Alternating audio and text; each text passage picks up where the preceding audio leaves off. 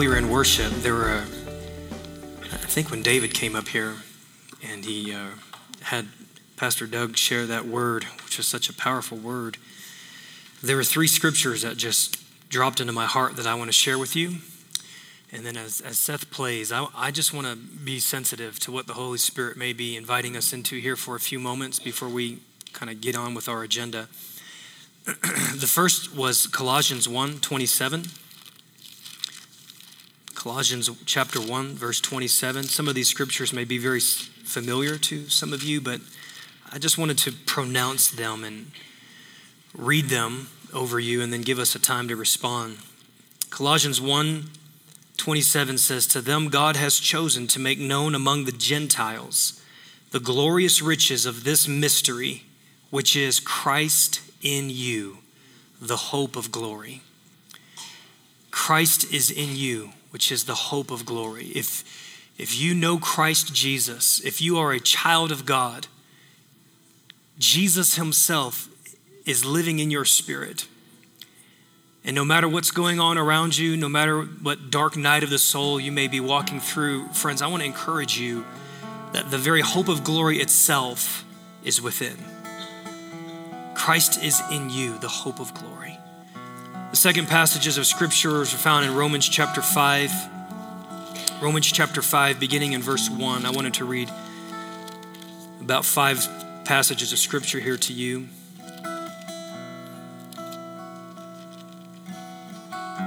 "Therefore, since we have been justified through faith, we have peace with God through our Lord Jesus Christ, through whom we have gained access by faith into this grace in which we now stand." Say, I stand.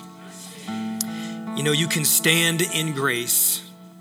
Today, I feel there is just an invitation of the Lord to say, stand in another measure of grace in your life, for your family, for your business, for the things, for the part of the sanctification journey that you're walking through. "And we rejoice in the hope of the glory of God. Not only so, but we also rejoice in our sufferings, because we know that suffering produces perseverance, perseverance character, and character produces hope." Character produces hope. It's interesting that all of these things that happen as a result of pressure, they produce hope inside of us. And so I feel like one of the things that's important for us to understand is whatever it is that you're walking through, if you haven't found hope, you haven't gone through it yet. Whatever it is that the Lord has designed, or whatever it is that you're experiencing pressure in, it should bring you to a place of hope. And so if you haven't found that hope, I want to say, stay faithful, continue to persevere, let character be strengthened and deepened, and you will find hope. Hope is the ability to see the situation through heaven's perspective, not just your own.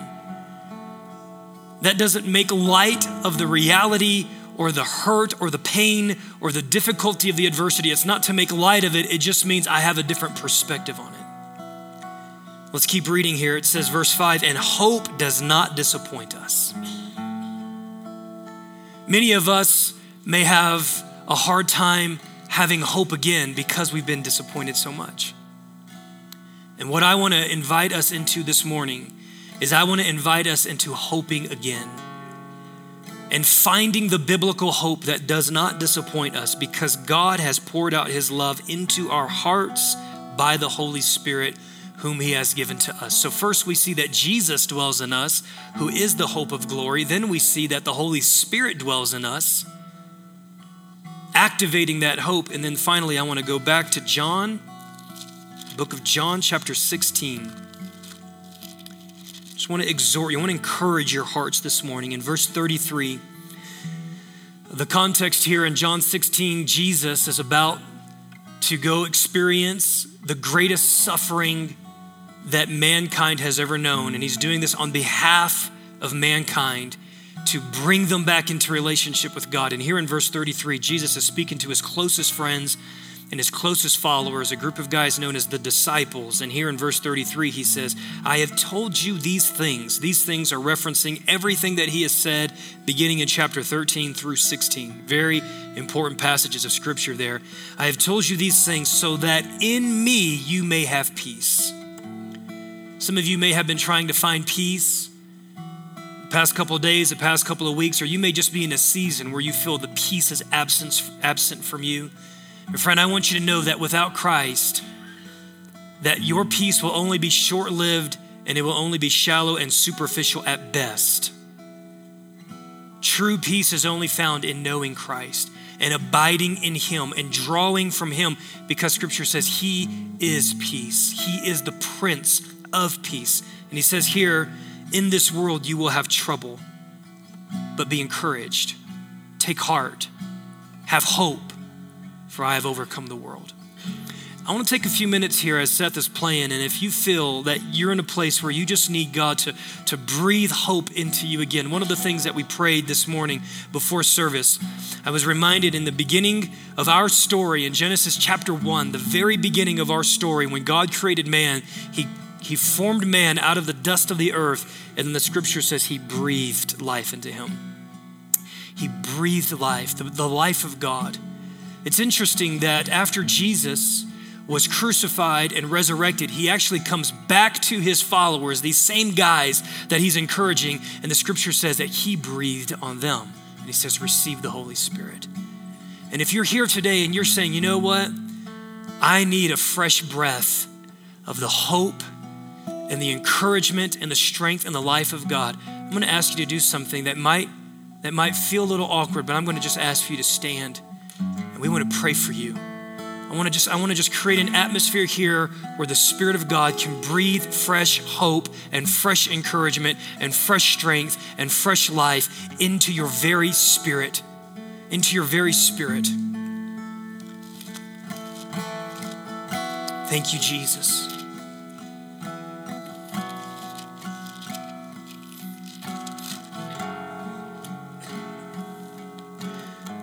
This morning, right before I stepped out of the prayer room this morning, I was talking with one of our intercessors, and she just made reference to this verse. It says, I pray that out of God's glorious riches, he may strengthen you with power through his Spirit in your inner being. I want to pray that over you today. I pray today that out of God's glorious riches, God, today, out of the abundance of who you are, Father, I pray that you would strengthen your sons and daughters. You would strengthen their resolve. You would strengthen their faith. You would strengthen their hearts. You would strengthen their minds. God, I pray for a Holy Spirit resilience and a Holy Spirit tenacity and a Holy Spirit resolve to be breathed. You would breathe hope and you would breathe courage. Even now, Spirit of God, breathe that courage. And I'm just going to ask that the body ministry here, just if you're around someone, maybe just stretch your hands towards them, or if they know you and you know them well, you just maybe lay your hands on them or ask if you can lay your hands on them. And I pray courage come to you, Antioch Church. A spirit of perseverance. I pray for heaven's perspective to be upon you. I pray that the hope that is within you would well up inside of you and be strong to you in the name of Jesus. I pray that where your faith may falter, that your faith would be strengthened and it would receive new life and it would receive the quality of heaven, that your faith would receive the quality of heaven today. Spirit of the living God, would you breathe now?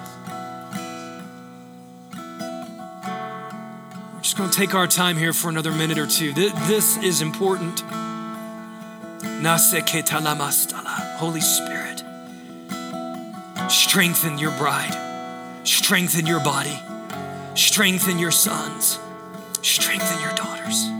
Hope for marriages, hope for children, hope for healing, hope for finances, hope for breakthrough, hope for cycles that have continued in your lives to come to an end, hope for a new beginning, hope for a new day and new life and new strength. Hope, let it rise inside of you.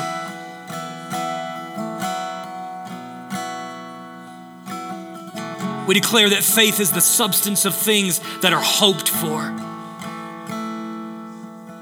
Father, we pray right now just an impartation of the hope of heaven. Let your perspective come. Let your perspective come. Give us the ability to see what you are seeing and the way that you are seeing, I pray. In the name of Jesus. In the name of Jesus.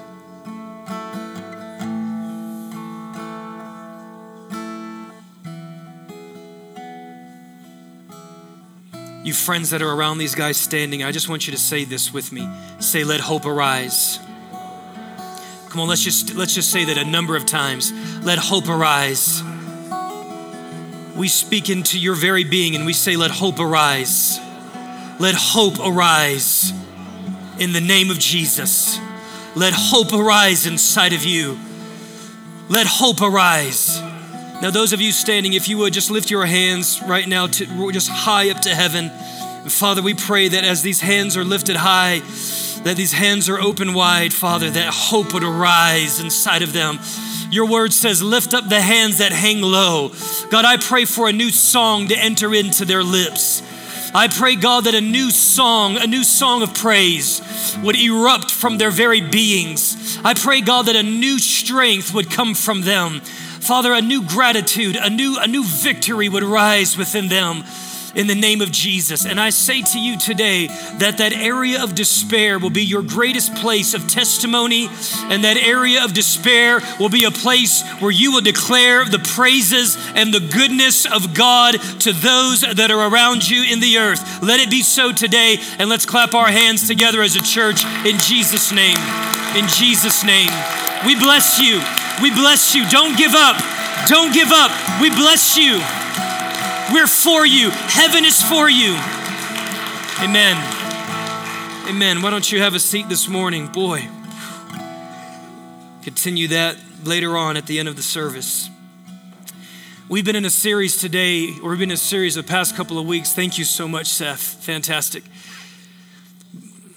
He just stands up there the entire service. We've been in a series the past few weeks called Tending Your Garden.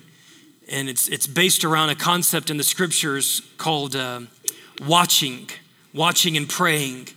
In fact, I referenced Genesis chapter 1 here, but in Genesis chapter 2, God takes the first man and he places him in a field, or really it's a place called Eden. It's a garden. Essentially, it's a garden.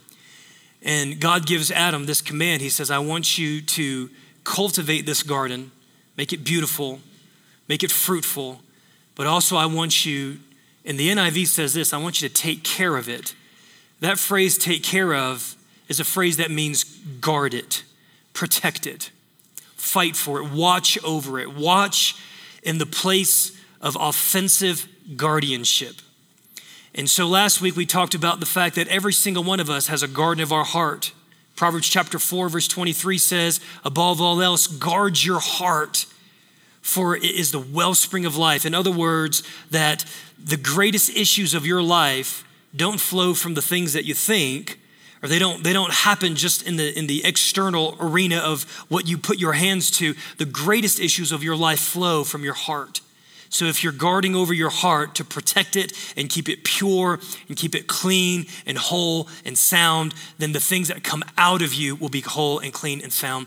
And we talked about that principle, 5 things that we need to watch over in our lives to protect and to guard. Today, we're going to be talking about tending the garden of your marriage, or tending the garden of your covenant relationships. I recognize that as we step into this, that this can be a very delicate topic to talk about.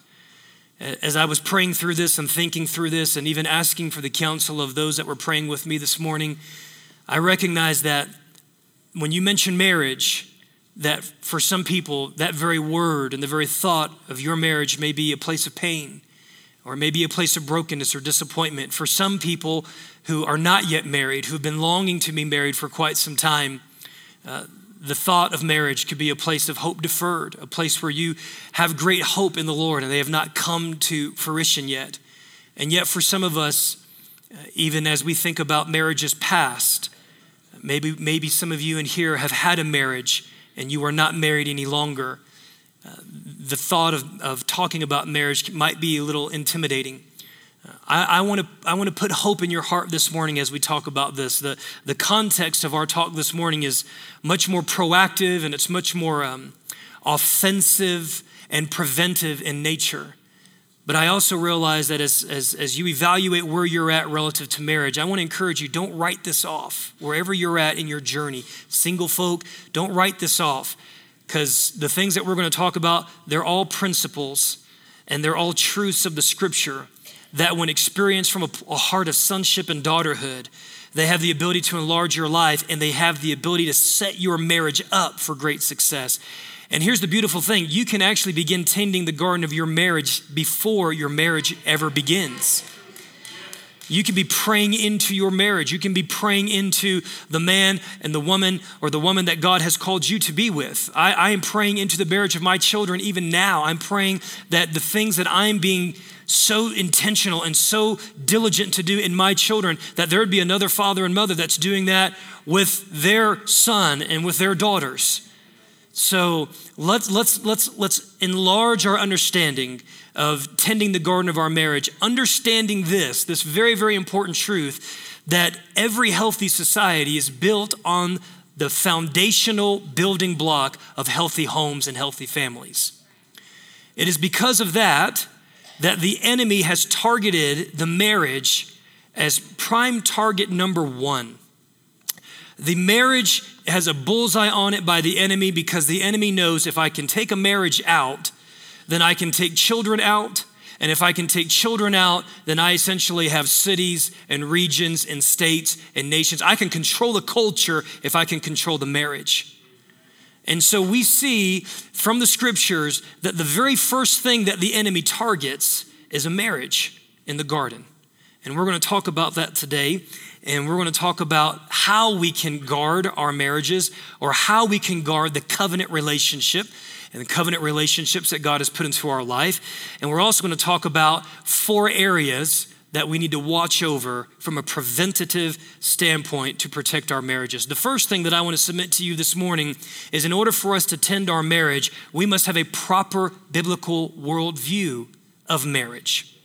A proper biblical worldview of marriage. Everything that God gives us and everything that God assigns us to has a purpose. And to the degree that we understand that purpose, we will fulfill that purpose. And when we don't understand the purpose of a thing, we will either misuse it, not use it, or abuse it.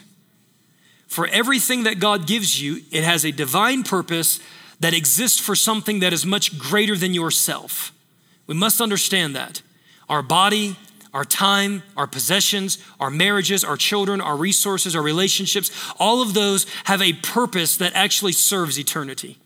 It has a purpose that serves to advance the kingdom of God on the earth. It serves a purpose that is connected to the greater purpose of what God is doing in the earth. And to the degree that we understand it, we can partner with it. To the degree that we understand it, we can cultivate that purpose, and we can protect that purpose and fight for that purpose so that that purpose can be fulfilled.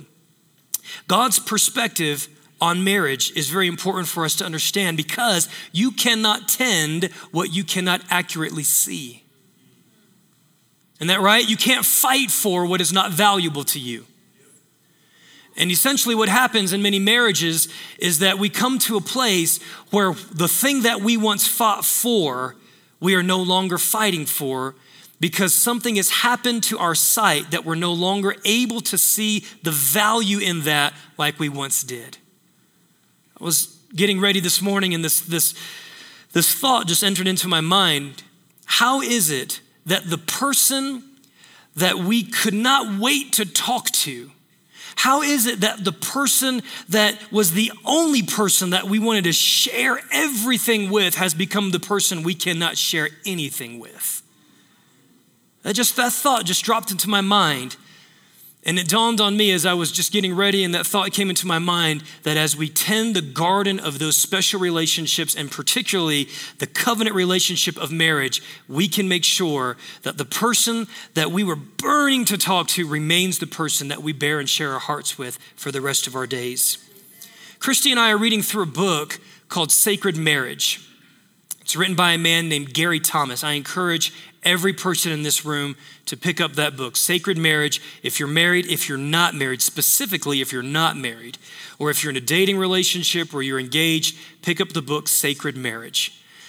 We're going through this book together. We trade chapters, and we'll just read out loud to each other. And we actually have an accompanying DVD that we've been watching separately, and we'll come back and we'll discuss that in an effort to continue to cultivate the garden of our marriage. And the thing that I love about this book is that the primary premise of this book is not the external mechanics of things that you need to do to have a great marriage. Just talk more and have more intimacy and make sure you have a date night. I mean, those are all really superficial externals. It all begins with really what our biblical worldview of marriage is. And the premise of Sacred Marriage is simply this: marriage was not designed to make us happy. The purpose of marriage is to make us holy. The purpose of marriage, the reason why God created marriage is to make us holy, not just to make us happy. And to the degree that both people begin to partner with that holy purpose, I believe that happiness will come out of that.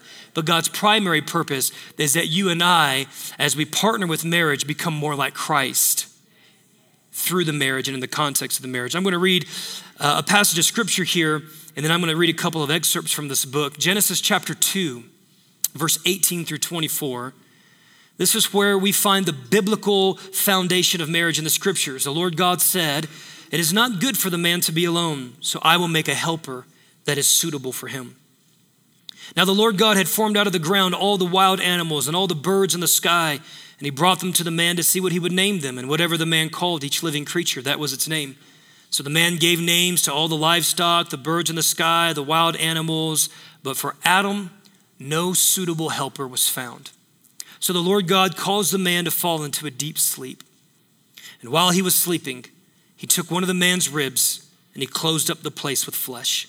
And then the Lord God made a woman from the rib that he had taken out of the man, and he brought her to the man. And the man said, "This is now bone of my bone and flesh of my flesh, and she shall be called woman, for she was taken out of man. And that is why a man leaves his father and mother and is united to his wife, and they become one flesh." Let's look at a couple of things here that Gary Thomas says in his book, Sacred Marriage. He says, "I have found that in my marriage, there is a tremendous amount of immaturity within me that God used my marriage to directly confront." Anybody ever experienced that? I'm in the crucible of that right now. God is using the laboratory and, more importantly, the mediating grace of this relationship that God has put into my life to spotlight and show me areas of my life that are out of alignment and agreement with what God has called me to become. The key was that I had to change my view of marriage. It's very important here. If we're going to all be honest with ourselves, most of us have not shaped our expectation or our worldview of what marriage is supposed to be primarily from the scriptures. We've shaped it from our parents' marriage, good or bad. We've shaped it from what we see in movies. We've shaped it from what we see in people around us. But how many of us can say that we have gone solely to the scripture and the scripture alone with the power of the Holy Spirit to form and develop and determine what our outlook on marriage is going to be? None of us could say that with honesty. And so we have to repent. Scripture says that the kindness of God leads us to repentance. Repentance doesn't have to be a heavy-handed or hard thing. It's the goodness of God that says, "Son and daughter, I have something beautiful in your marriage that I want to show you." And it's nothing like what you're seeing there, good or bad, the things that you're afraid of or the things that you're running from or the things that you're running to. But my kindness is going to lead you to shed those things off because I have something beautiful for your marriage and for your relationships that I want to show you. But in order to do that, you have to repent of the mindset and the worldview and the belief system and the expectation that you've built up for what marriage is supposed to be. And most of those expectations are primarily self-serving. I believe that much of the dissatisfaction that we experience in marriage comes from expecting too much from it. Some of us ask way too much of marriage. We want to get the largest portion of our life's fulfillment from our relationship with our spouse. Your spouse can never fulfill a place of emptiness that was only designed to be filled by God. If there's brokenness inside of you that's connected to your parents, if there are things inside of you that you're longing for and approval and affection, if you're looking for a place of acceptance and affirmation, and you're expecting that your spouse is going to fulfill a place that only sonship and only the love of God can touch, you're going to experience great disappointment. And you're going to experience great frustration as a result of that disappointment, because I and your husbands and husbands for your wives, we are all inadequate to completely fill what only God himself can fill. My wife cannot be God. It's asking way too much. Yes, without a doubt, there should be moments of happiness and moments of meaning and a general sense of fulfillment, but our spouse was never designed to fulfill a place that God alone was. I was created with the spirit that needs and craves God. Anything less than God will leave my soul with an ache. What most of us crave more than anything else is to be intimately close to the God who made us. If that relationship is right, we will not make such severe demands on our marriage, asking each other, expecting each other to compensate for spiritual emptiness. I want to encourage you to put your eyes on your own heart as it relates to what you're expecting in marriage in and of itself. And we're all on a journey here. I've been married for 12 years, be 13 this August.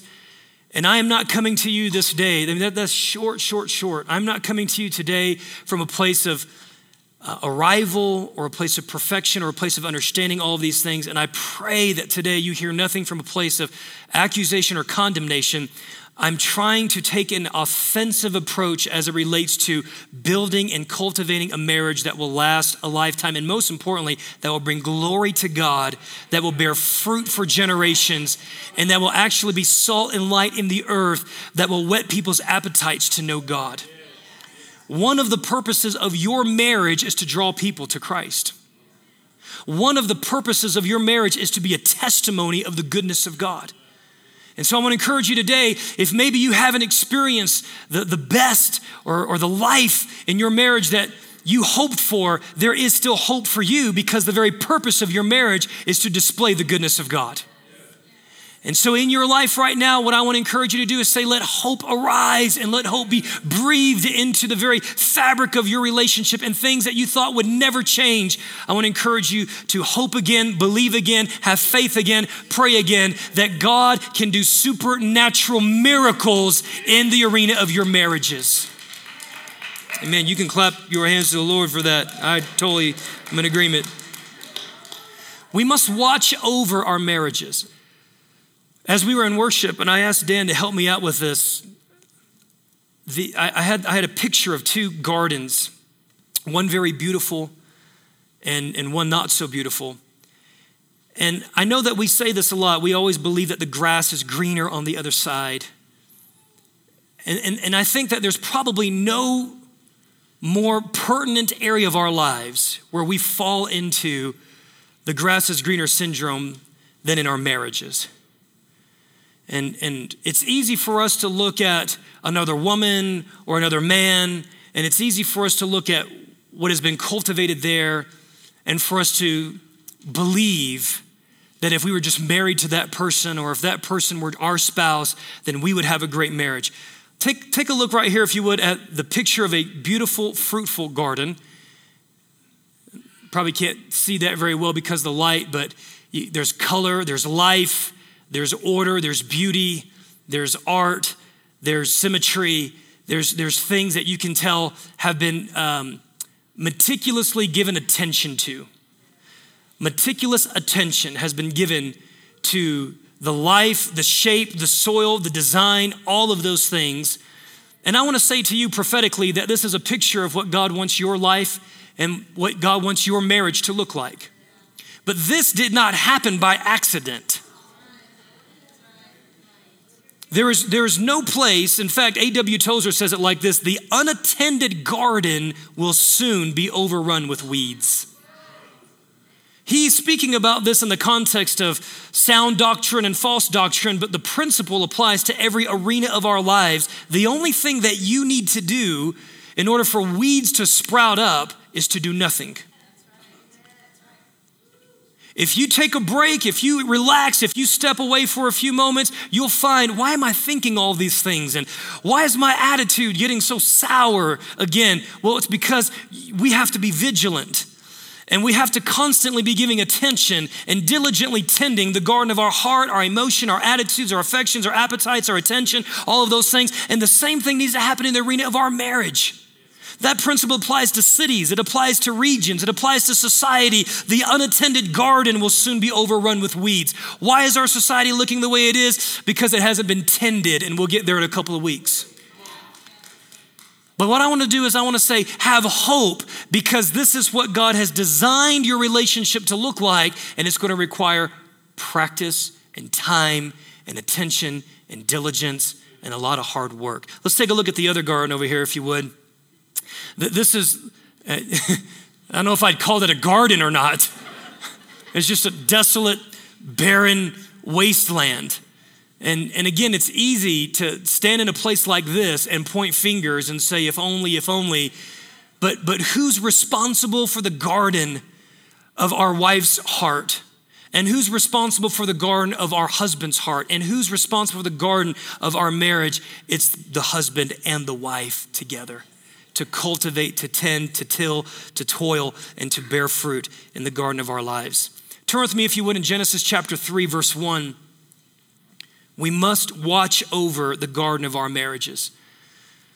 Satan has targeted your marriage.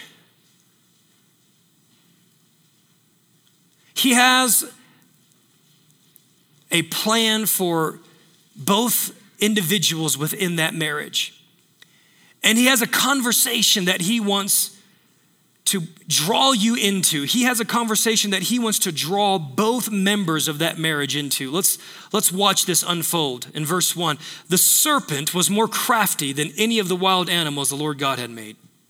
He said to the woman, "Did God really say that you must not eat from any tree in the garden?" And the woman said to the serpent, "We may eat fruit from the trees in the garden, but God did say, you must not eat tree or fruit from the tree that is in the middle of the garden, and you must not touch it, or you will die." "You will not certainly die," the serpent said to the woman, "for God knows that when you eat from it, your eyes will be opened and you will be like God, knowing good and evil." And when the woman saw that the fruit of the tree was good for food and pleasing to the eye and also desirable for gaining wisdom, she took some and ate it, and she gave some to her husband who was with her. That is fascinating to me.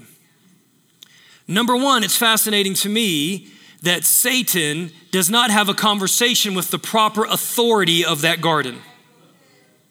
He's breaking protocol with the proper authority that has been designated by God himself to tend and to steward the Garden of Eden and the garden of this marriage. Number two, I think it's fascinating that while this discussion is happening, Adam is privy to the entire conversation. He's watching this take place. The word up here in Genesis chapter 3, verse 1, where it says the serpent was more crafty, the word here, crafty, is a very interesting word. It means bare or smooth. You ever heard the word, man, you're smooth? Like, you're a smooth operator, brother. Or that guy's slick. It comes from a word meaning crafty. It means cunning, conniving. It means somebody who's out to get something from you in a manner that's not trustworthy or honest or open. It means someone who's deceptive, who operates off of tricks. So the first thing that we see is that the enemy is smooth and he is slick. And we have to understand that the enemy isn't going to come and appeal to something inside of you that you don't have a potential opening in your heart to entertain. Are you hearing me this morning? There are deceptive discussions that the enemy has pre-planned to have with you to draw your heart and your affection and your attention away from the garden of your marriage. Adam was not aware of the enemy's attentions. He wasn't paying attention, so he wasn't aware of the enemy's intentions, which means that he was ignorant. And we discovered 2 weeks ago out of 1 Corinthians 2:11 that where we are ignorant, that the enemy will gain the greater portion. What the enemy wants to do is he wants to take advantage of the places of natural brokenness in your lives, and he wants to leverage that in such a way that he destroys your marriage and the seed of inheritance that you have for generations to come. That's what the enemy wants to do. A little bit of biblical worldview here. The reason why is because the enemy knows something that God has put inside of the depths of his word, and that is that God does everything multi-generationally. He is the God of Abraham and the God of Isaac and the God of Jacob. And from there, we see that from Genesis chapter 12, that God's plan was to disciple nations through godly families. And when the enemy sees that, he goes, I know exactly what I'll do. I'll stop the flow before it could ever gain momentum. And if I can take out the man and the woman and the marriage, then children will be raised with such brokenness and abandonment and neglect and abuse. And even there might be predators that come into the ranks of the broken breaches in their lives and abuse them and steal their innocence. And now I've got a foothold for generations to come.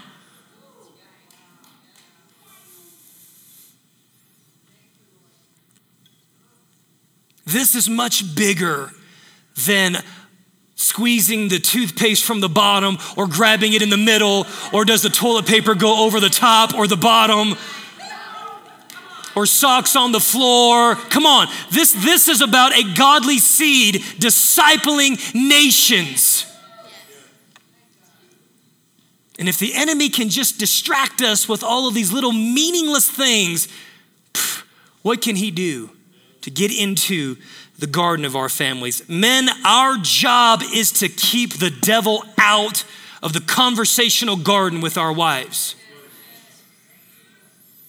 We are not to be ignorant of the things that are going on in the hearts and lives of our spouses or our family.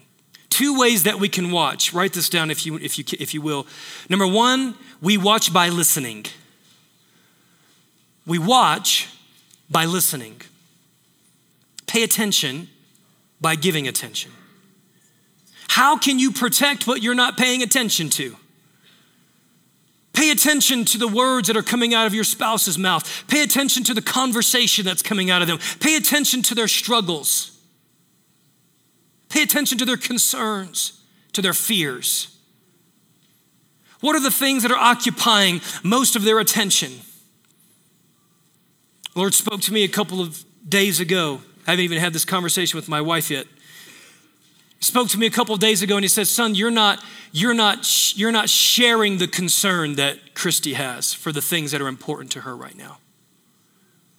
I'll never forget when the twins were first born, Christy was wrestling with formula or not formula and breastfeeding and all these things. And as it came out, she said, I feel like I'm making a lot of these decisions on my own. And as I'm making these decisions that are very weighty and they're very valuable and they're very important to me, I feel the pressure and the stress to make the right decision. And I'm doing this all by myself. And I'll never forget one of the nights as we were feeding the twins, Christy had fallen asleep and it was probably about 2 a.m. We just fed the boys and got them down. And I began doing a little research on some of the natural formulas that she was looking into and began looking into all of the dangers with a lot of the prepackaged product formulas that are out there.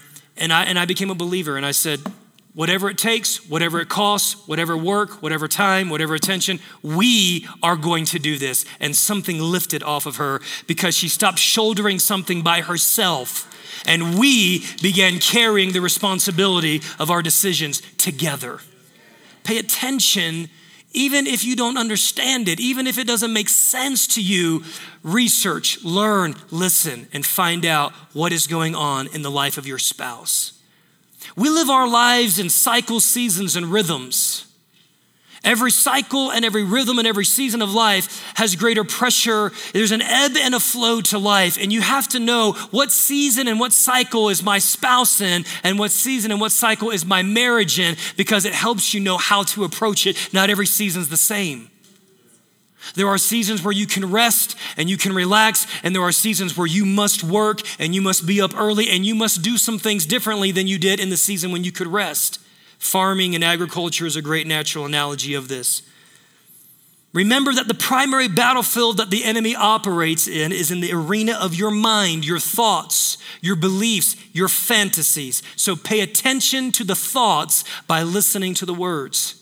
Pay attention to the beliefs by listening to the words. When we get to our children next week, this is going to become very important. Pay attention to the ideologies that they are accepting as truth. Eve was accepting something as truth that Adam should have stepped in and said, baby, I got it from here. Excuse me, sir. You are out of line. You are breaking authority, and what you are saying is absolutely erroneous, and I command you to leave now. This conversation is finished.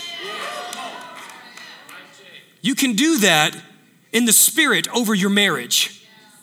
You know, men, as I was thinking about this talk, I thought, how many of you, if you were walking down in the mall and some shady looking character rolled up on your wife, there'd be everything, you'd have to have a couple of guys restrain you because no one is going to physically violate your wife. Why don't we carry that same spirit of aggression in the spirit when our wives are struggling with their weight, or when our wives are struggling with what they look like, or when our wives are struggling with whether or not they're doing a great job being wives and being moms, and we go, oh gosh, just get over that. We ought to take that same aggressive posture and we say, come here, baby, come here. Just get into these arms.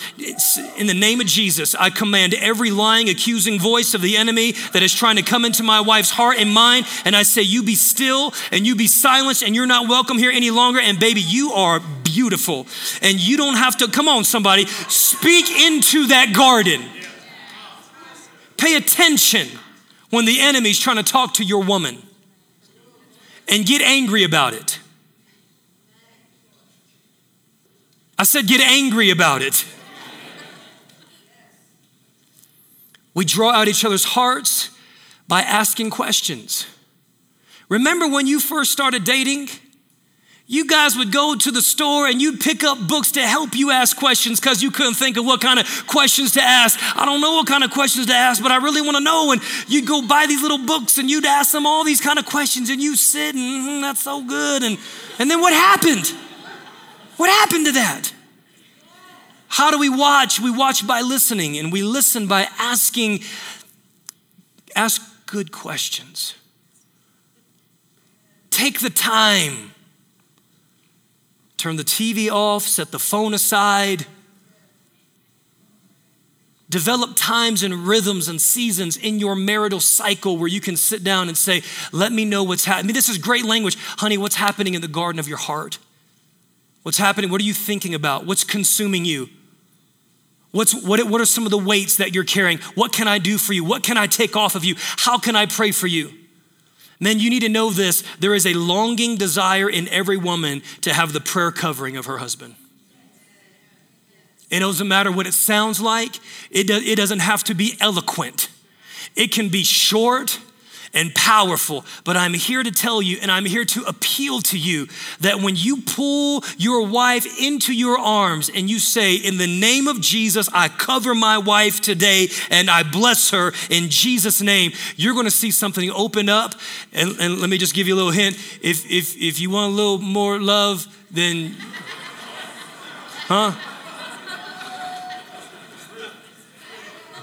you take care of the garden, you get to eat the fruit. You guys, y'all tracking with me? All right, let me move on. Yes, all the women are like, come on, the girls, help me out. Number 2, we watch, not just by listening, we watch by studying.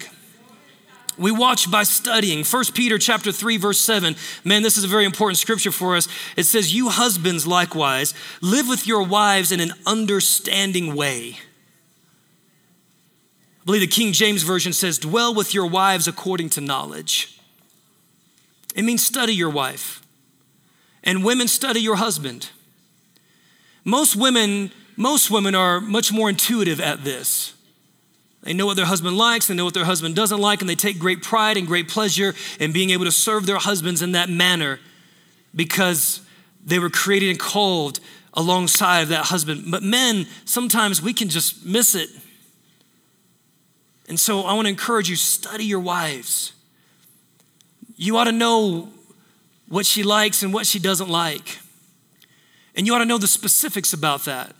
What kinds of chocolates and what kinds of flowers and what kinds of oils and what scents that she likes. Is she a citrusy girl, or is she a fruity, or is she a floral? Or you ought to know those kind of things. It ought to be important to you. You ought to pay attention to the shows that she likes and what magazines and books does she read and what her love languages are and what her tendencies are and what makes her overwhelmed and what makes her come alive and what makes her laugh and what makes all of those things. We ought to study those things. It's one of the ways that we watch. And as we do that, as we learn our wives, what happens is, this is so important, men, don't miss this, and wives, don't miss this either.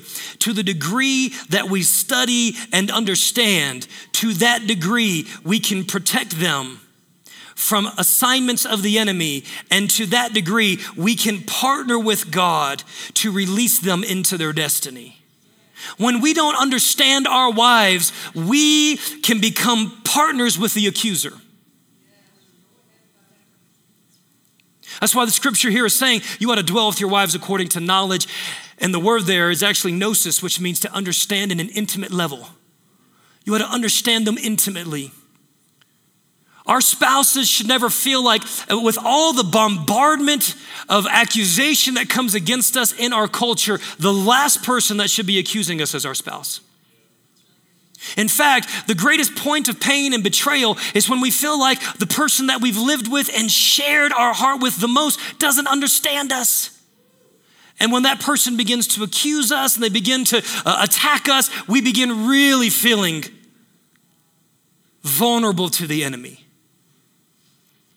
Men, one of the greatest things that you can do is dispel the questions that run through the minds of your wives. There are times when Chrissy would come to me and she'll be wrestling. I said, listen, that is not God and that is not me. That is the enemy, and we need to dispel that right now. That we need to stop asking those questions and stop having that conversation right now. And it brings us freedom. It brings us clarity. That's called tending the garden, by studying and understanding. All right, as we close, 4 things to watch over. To watch over your spouse and to watch over in your marriage. Last week we did the A's, and today we're going to do the D's. It's just how it comes to me. All right, number 1, we need to watch over discouragement. In the scriptures, Proverbs chapter 17, verse 22. A cheerful heart is good medicine, but a crushed spirit dries up the bones. What is the margin in the soul of your spouse?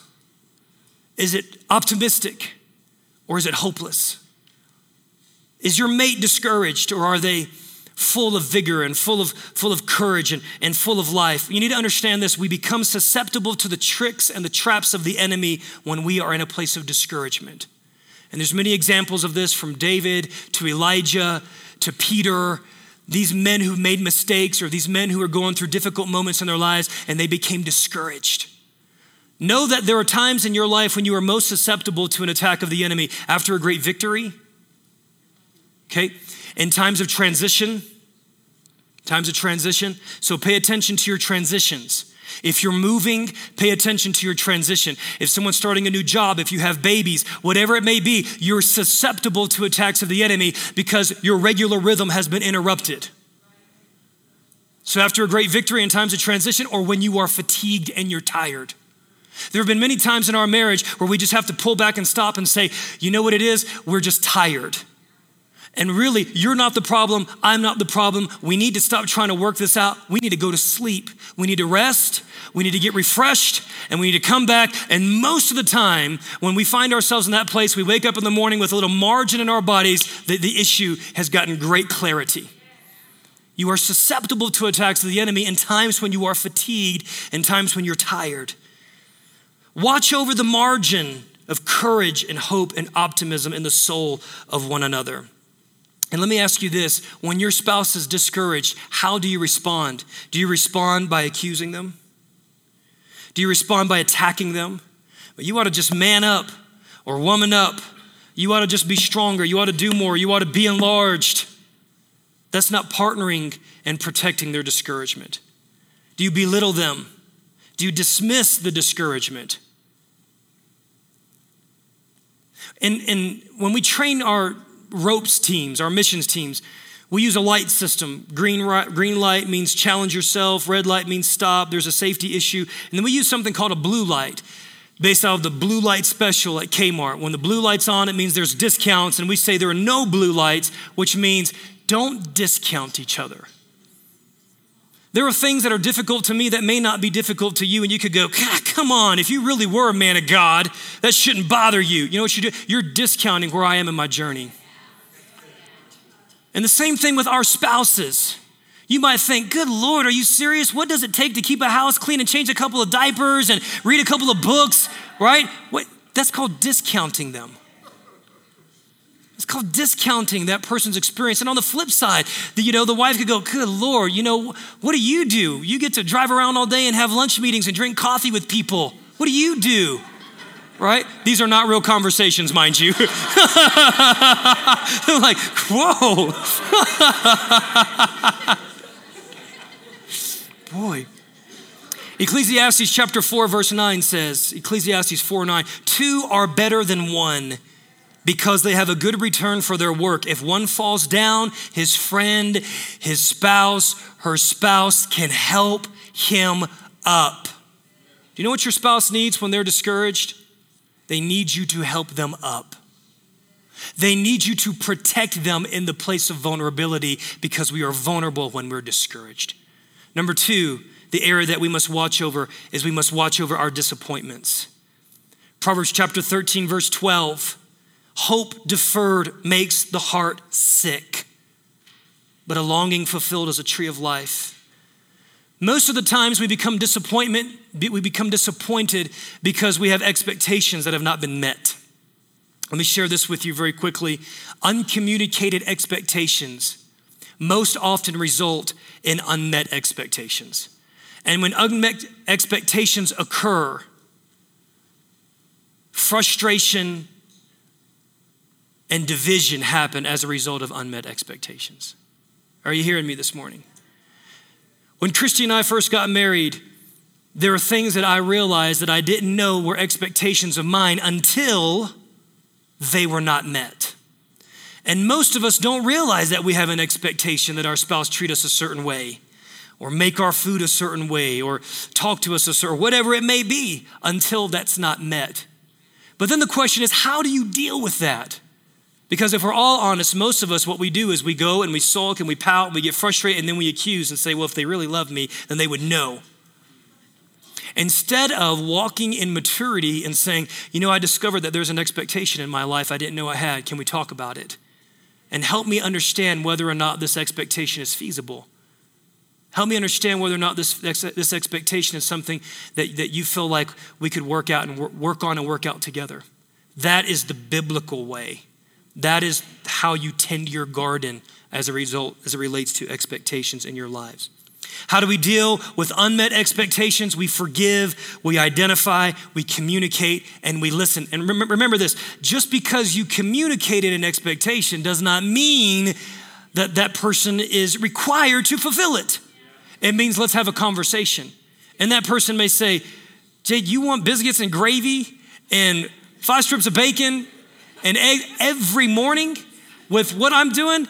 We need to talk about this because that's just not feasible, okay? Do you know how much time it takes to make a good batch of gravy? Huh? Do you know how much time it takes to do that? Come on, think about this. You want a clean house every time you step in here? Let's talk, okay? Not reasonable, not feasible. I tell you what, how about 1 day a week? 1 day a week? 6, 2, 5, 4, 3. All right. I love it. Number 3, we need to pay attention to our distractions. Our distractions. Guys, this one is huge. I want you to read Proverbs chapter 5 and Proverbs chapter 7 over and over and over again. Let me read a couple of verses here in Proverbs chapter 5. And we're going to begin in verse 3. And I want to end on this. I really want to drive this home because this is real time for me. For the lips of a forbidden woman drip honey, and her speech is smoother than oil. But in the end, she is as bitter as wormwood, sharp as a two-edged sword. Her feet go down to death. Her steps follow the path to Sheol. She does not ponder the path of life. Her ways wander, and she does not know it. Now, sons, listen. Sons, listen. Do not depart from the words of my mouth. Keep your way far from her, and do not go near the door of her house. This was written thousands of years ago. If this was being written today, the scriptures would say, don't text her, don't Facebook her, don't I am her. Come on, don't flirt with her. Stay far away from the door of her house. Same chapter, look at verse 18. May your fountain be blessed, and may you rejoice in the wife of your youth. A loving doe, a graceful deer, may her breasts satisfy you always. I used to misread that and put the emphasis on the wrong word. I realized that the emphasis is to be on her.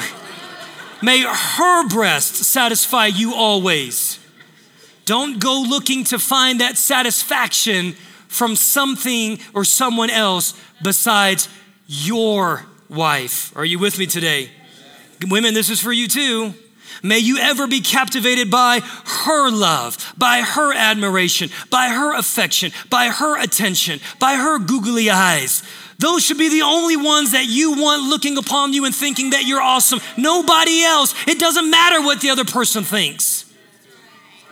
I want you to think about this. Don't go looking outside of the marriage to fill a void in your heart. Don't go looking for someone else other than your spouse to prop up your ego or feed your need for attention or affirmation. Guys, I have a number of friends of mine, some that have been in ministry, that have actually been removed from their position of ministry. Not because there was any moral failure in terms of physical adultery, but because of this right here. This right here. Hey, what are you doing? Nothing. You did such a great job preaching today. Oh, thanks. My wife never tells me that. Come on. Oh, I just think you're so anointed. Whatever, it doesn't matter. It's just little things. That's how it starts. That's how it starts. What do you think about this? What do you think? What do you think? What do you think? Oh, someone wants to know what I think. Someone cares about what I think. Someone's interested in me. Man, I want you to know, and I did a little search. Actually, this is real time for me. I've got friends that are walking through this right now. So I just Googled, I Googled texting and adulterous relationships. It's things that have started off in the most innocent, most simple, in-laws, planning birthday parties. And before you know it, something that was being unmet by the Lord, they were now looking for some other person to meet inside of them. It's called a distraction. And we ought to guard over it. And men and women, let me just say this as I close. Let me just say this. This is very, very important. If you find yourself dismissing it, or if you find yourself defending it, you've got a problem. You've got a major problem. If your wife says, can I take a look at those? And you go, no, red flag. Red flag. If you say, I'm not willing to let go of this and you shouldn't ask me because everything is harmless, don't be naive. And the scripture that comes to my mind right now is, beware when you think you stand, lest you fall. If you're making light of anything that the most valuable person in your life thinks, something is wrong. Here's how I want to close today. All you husbands and wives, I want to encourage you, just put your hand in the hand of your spouse or put your arm around her. And I want you to just end today by praying for one another. And whenever you're done and whenever you want to leave, you do that. But I want you to bless each other. I want you to invite the Holy Spirit to search the garden of your marriage, okay? Speak into your life. Those of you who are here today, an altar team, and even some of our life group leaders, I may really need your help with this because this is a very tender area of our lives. But if you're here today, and listen, of all the things that I said, I did not say this, and I just want to cover some of you people. There are some of you that have been in abusive relationships, and you've been so conflicted, and you've been so confused, and you've been so torn in your heart. And I want to cover you, and I want to say, if your spouse has been abusing you, they have broken their covenant, and you are free to put distance between you and that person. Doesn't mean that you can't believe for their healing and their restoration, but some of you just need to have your conscience cleared because you've been experiencing major physical abuse and you've been so guilty and tormented by it. And I want to cover you and I want to say, listen, you need to put some distance between that relationship. Are you hearing me today? Be exonerated, be covered, be free. Wherever you are at in the marital journey, single, married, believing for your marriage, married at one point and experiencing some of the pain of that. Altar workers and life group leaders, come up here, please, if you would. Let's do it quickly. I want to encourage you, if you need somebody to just stand with you, rally their faith around you. We want to do that and be that for you today. And again, I want to end as I began, and I want to say, let hope and let courage and let strength fill your heart and flood your marriage in the name of Jesus. Let me pray for you and then we'll close. Harrison Baker and Melanie Riffle, be on deck if you would. We got a couple of a son in the house and a daughter in the house going to Brazil and a place in the Middle East. And so in the midst of all this activity that's going on, we also want to rally around the son and daughter of the house and send them out and cover them and bless them. In fact, Harrison and Melanie, if you would go ahead and come up here in the front, my right, your left, and we're going to pray for you. Can we stand this morning? Father, we thank you that you care about our relationships. And more importantly than that, Lord, we know that this is a relationship that means so much to you because it is a picture of your relationship with the church. We are your bride. We are your beloved. Father, I pray today that life and hope and romance and passion and fun and friendship be rekindled in every marriage that is in this room. I pray a higher level of communication. Father, where we may have been missing each other, God, I pray that we begin to hear each other again. And not just hear the words we're saying, Father, I pray, give every spouse in this room the acute ability to hear hearts and to dig and say, tell me more about that. Just tell me more about that. Father, I pray a special grace on every man in this room. Thank you for these men. Thank you for these husbands. Thank you for these mighty warriors, these priests and these prophets and these kings.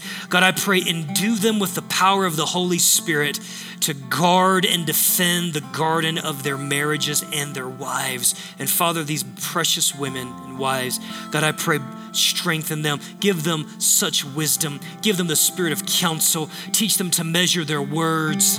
God, we just say, let there be no manipulative effect at all as they speak. God, give them the counsel of Abigail as they're speaking to their husbands. They're speaking life and wisdom and direction by the Spirit of God.